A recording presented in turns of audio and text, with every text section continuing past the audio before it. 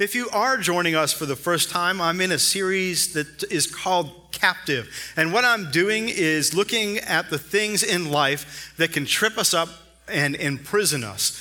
Jesus came that we might be free to love him, free from fear, free from the guilt of sin, free to be what God created us to be, to glorify him and bring him honor and live a life that is full of joy.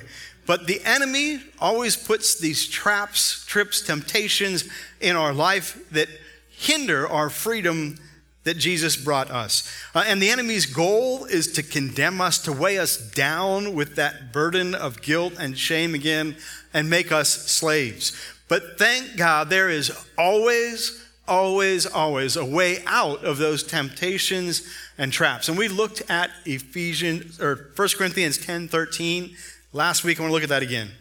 The temptations in your life are no different from what others experience, and God is faithful. He will not allow the temptation to be more than you can stand.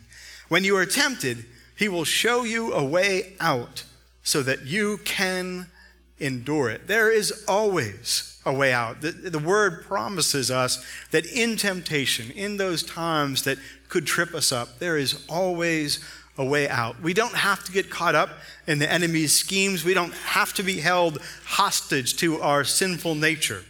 But the question is, what if you don't choose God's way out when you face that temptation? What if you rebel and do things your own way? What if you don't know the word well enough to discern God's path and way out? Well, in those cases, you get tripped up and potentially caught in something that could undermine the freedom that you have in Jesus. Last week, we looked at the trap of bitterness, and we said the way out of bitterness was to offer forgiveness that often comes just from the Spirit of God, that humanly that's not possible. But with God, all things are. This morning, we're going to look at the trap of worry. Now, there are endless possibilities for the enemy to trip us up in the area of worry. Finances, huge. Job struggles, sometimes constant, which also sometimes overlap with those financial concerns, right? Marriage stress, the number one marriage stress that couples face is finances. So there's a common theme here.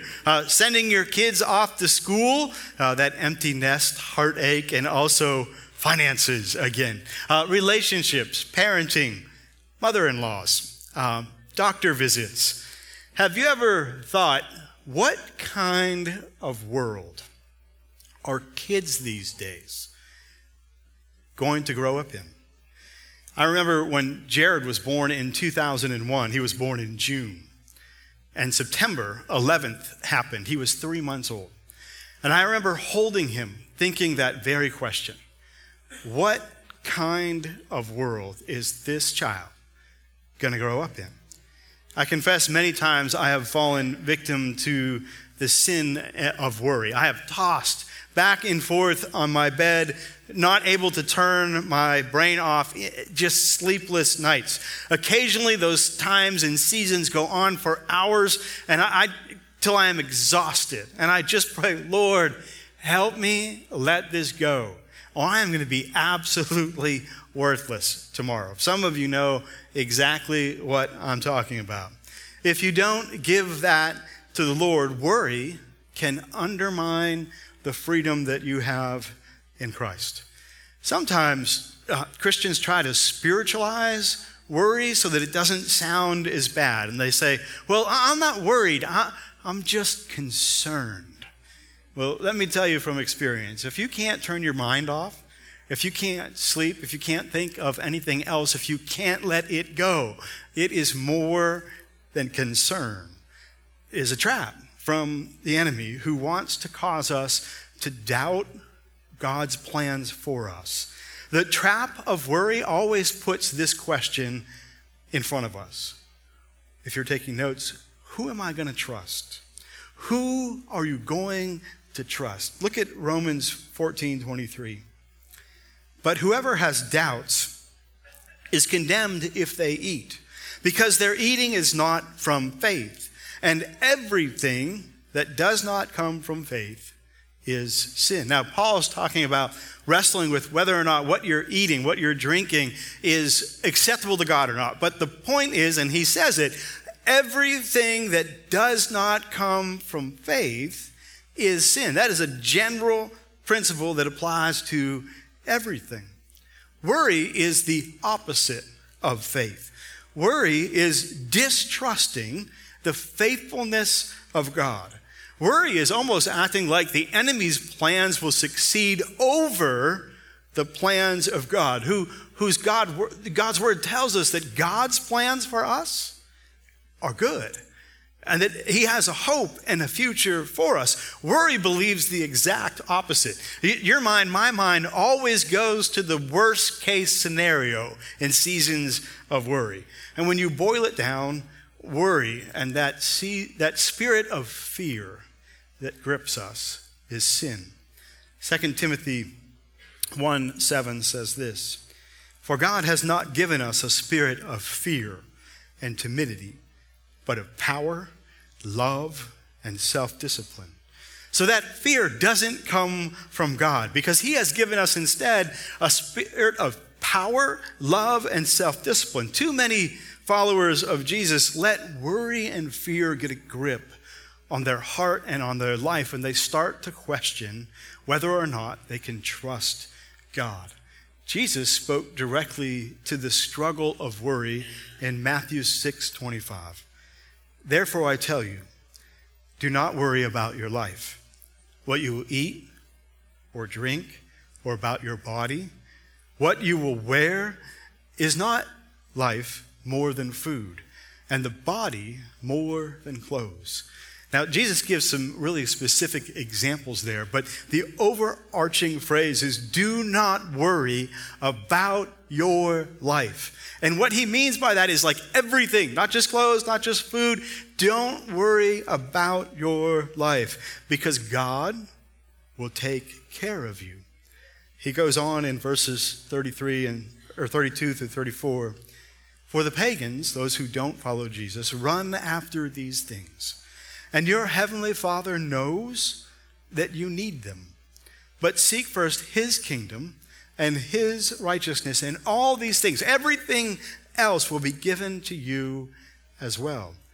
Therefore do not worry about tomorrow, for tomorrow will worry about itself. Each day has enough trouble of its own." And all God's people said, amen. Because everybody knows that every day has enough trouble. My dad, who is the king of one-liners, would say, you can't take 2 days at a time. So just worry about the troubles of the day. Don't worry about the troubles of tomorrow, because they come one at a time. God knows what you need, and he'll take care of you, and you can trust him. He will provide because he loves you. When I can't let something go, when I'm tossing and turning on my bed, I am often playing a game you might be familiar with. It's the what if game. Anybody else play the what if game and can't turn your mind off? Yeah, like a lot of you guys play the what if game. If you've ever played that game, you know that game wears you out. What if this? What if that? Well, what if so-and-so? And the long-term effects of that game are high blood pressure, anxiety, ulcers, headaches, tension, sleeplessness. In the last year or so, God has done a work in my life and my heart in relation to worry. By no means do I think I have arrived, but God has done a great work with me. So what I want to do this morning is share a little bit of my journey and give you 3 statements that I think are kind of like a game plan for overcoming the trap of worry. For those of you who are newer here, my wife's name is Lisa, and last year my wife almost died. She has rheumatoid arthritis, and the arthritis set into the joint in her vocal cords and almost shut off her airway entirely. She lost a bunch of weight, and honestly, systems and things just started shutting down. It has been a very, very difficult road, but honestly, my wife is my hero because she keeps, I knew I shouldn't have looked at her. Because she keeps moving forward. She keeps up with our kids. She has poured her energy and her talent into the things that she can do instead of focusing on the things that she cannot do. There have been moments along the way that have caused us both to have this spirit of fear and anxiety and worry. And I don't want to make a battle that is hers and that she bears much more than I do about me. But I confess that I have fallen in the past to the worry of being a single dad, to the worry of being alone, to the worry of losing her before it's time. Although I am sure that there's never like a good time. It's always not time. But here are some things that I am learning on this journey. Because God has done this work in this past year in my heart, and I'd like to share it with you. So these are 3 statements for overcoming worry. Number 1, I will do what God asked me to do. I will do what God asked me to do. I want to say that together and out loud. So if you would join me, I will do what God asked me to do.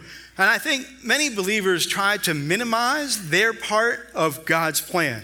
And they do it in a way that, in my mind, it sounds spiritual. I'm just not sure it's of God. If they're facing a huge obstacle, they almost sit back and they just rest and they sit and they think, you know what? God's going to take care of this. Maybe it's somebody that is unemployed and you ask them the question, hey, you looking for a new job? Filling out applications, and they're like, nope. Well, did you freshen up your resume? Are you going to job fairs? Are you networking? Nope. God's going to provide me the perfect job in the perfect time. I'm just waiting on the Lord. That is not doing what you can do, nor is it doing what God asks you to do. Or maybe it's a guy that doesn't want to be single anymore.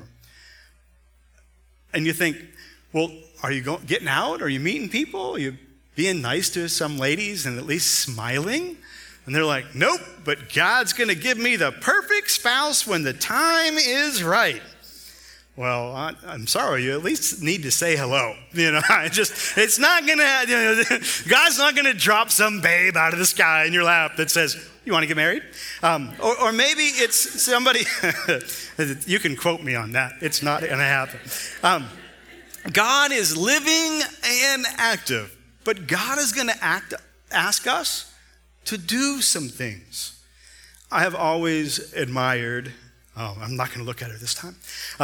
I've always admired my wife's willingness to do whatever it took to keep moving forward.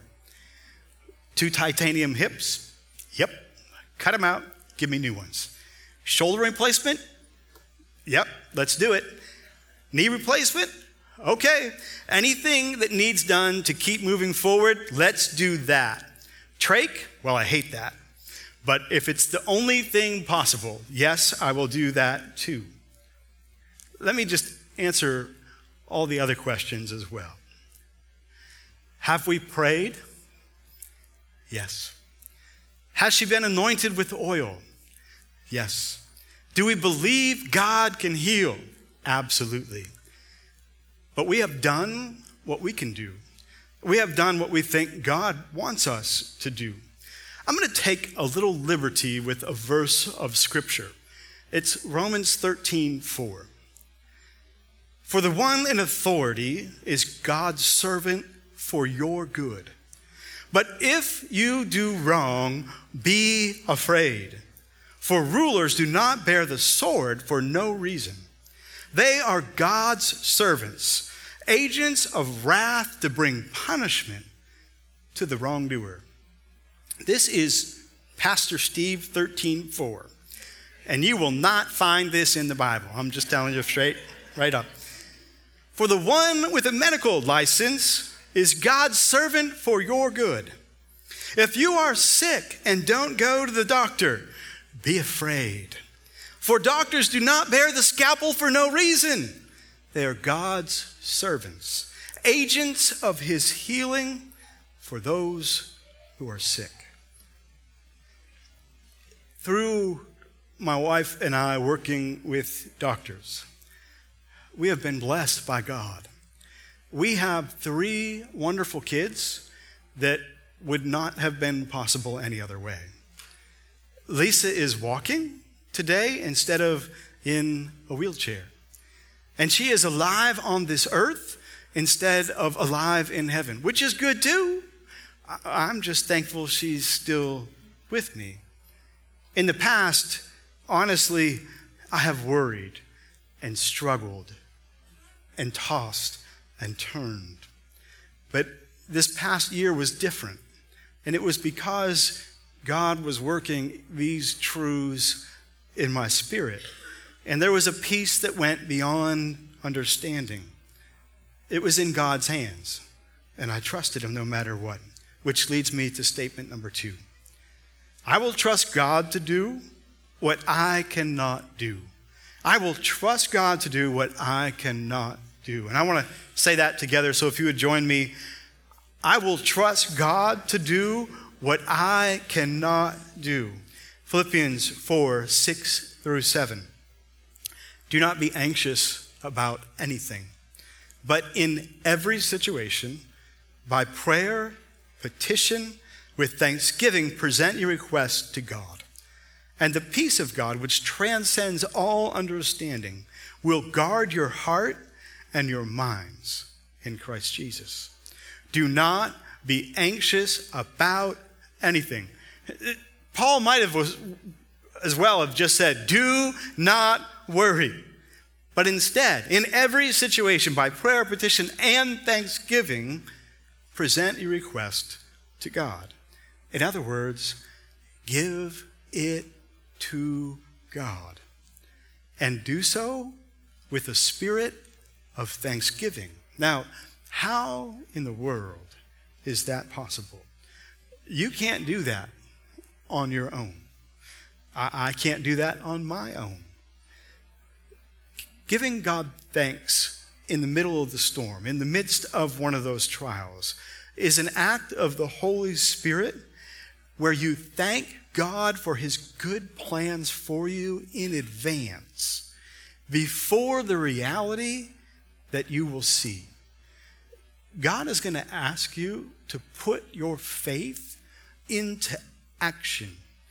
James tells us that faith without works is dead. There are going to be some things that God asks you to do, but there will always be things that you cannot do, things that you cannot understand and figure out. It doesn't matter how much you toss, turn, or roll around on your bed. And as Scripture says, you won't add one day to your life by worrying.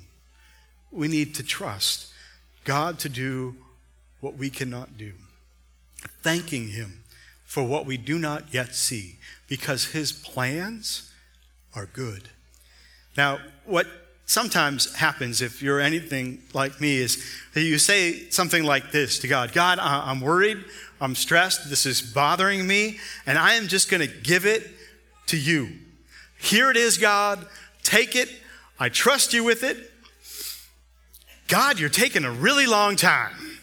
I'm getting pretty nervous, God, because I still don't see you doing absolutely anything. Nothing has happened. And then you take it back. That's what we often do, and that's where worry is often born in the life of a believer. The enemy sets the trap of worry in the timing for us. Now, I want to clarify that I am not saying we do what we can do first and then we ask God to do what only he can do second. That's not what I'm saying at all. Trusting God, going to him, is always first. But trusting him does not mean that while we are trusting, we cannot be doing something. Jesus healed people while they were doing things. Sometimes Jesus even asked them to do something on the way to healing. Remember the 10 lepers that were healed? They came to Jesus and asked to be healed. And he said, "Go, show yourself to the priest." So they're still lepers and they're walking away from Jesus. Why would Jesus do that? I mean, they came, they asked, why didn't he just heal them? Because sometimes faith and trust go together. Here's a couple scenarios. You can answer them in your head or out loud for fun if you would like to.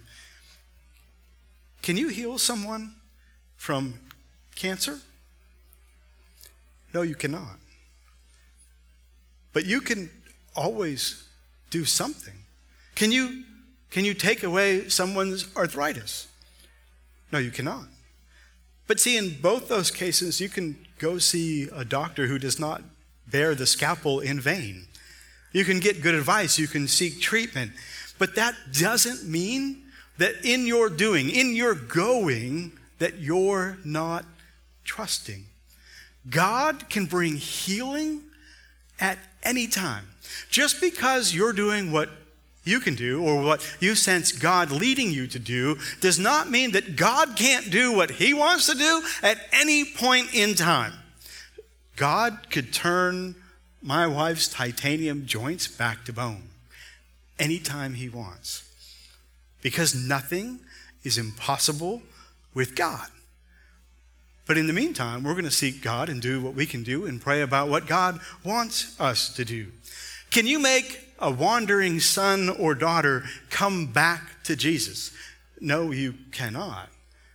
But you can invite, you can get on your knees and pray, you can love, and you can thank him in advance for answering the prayer.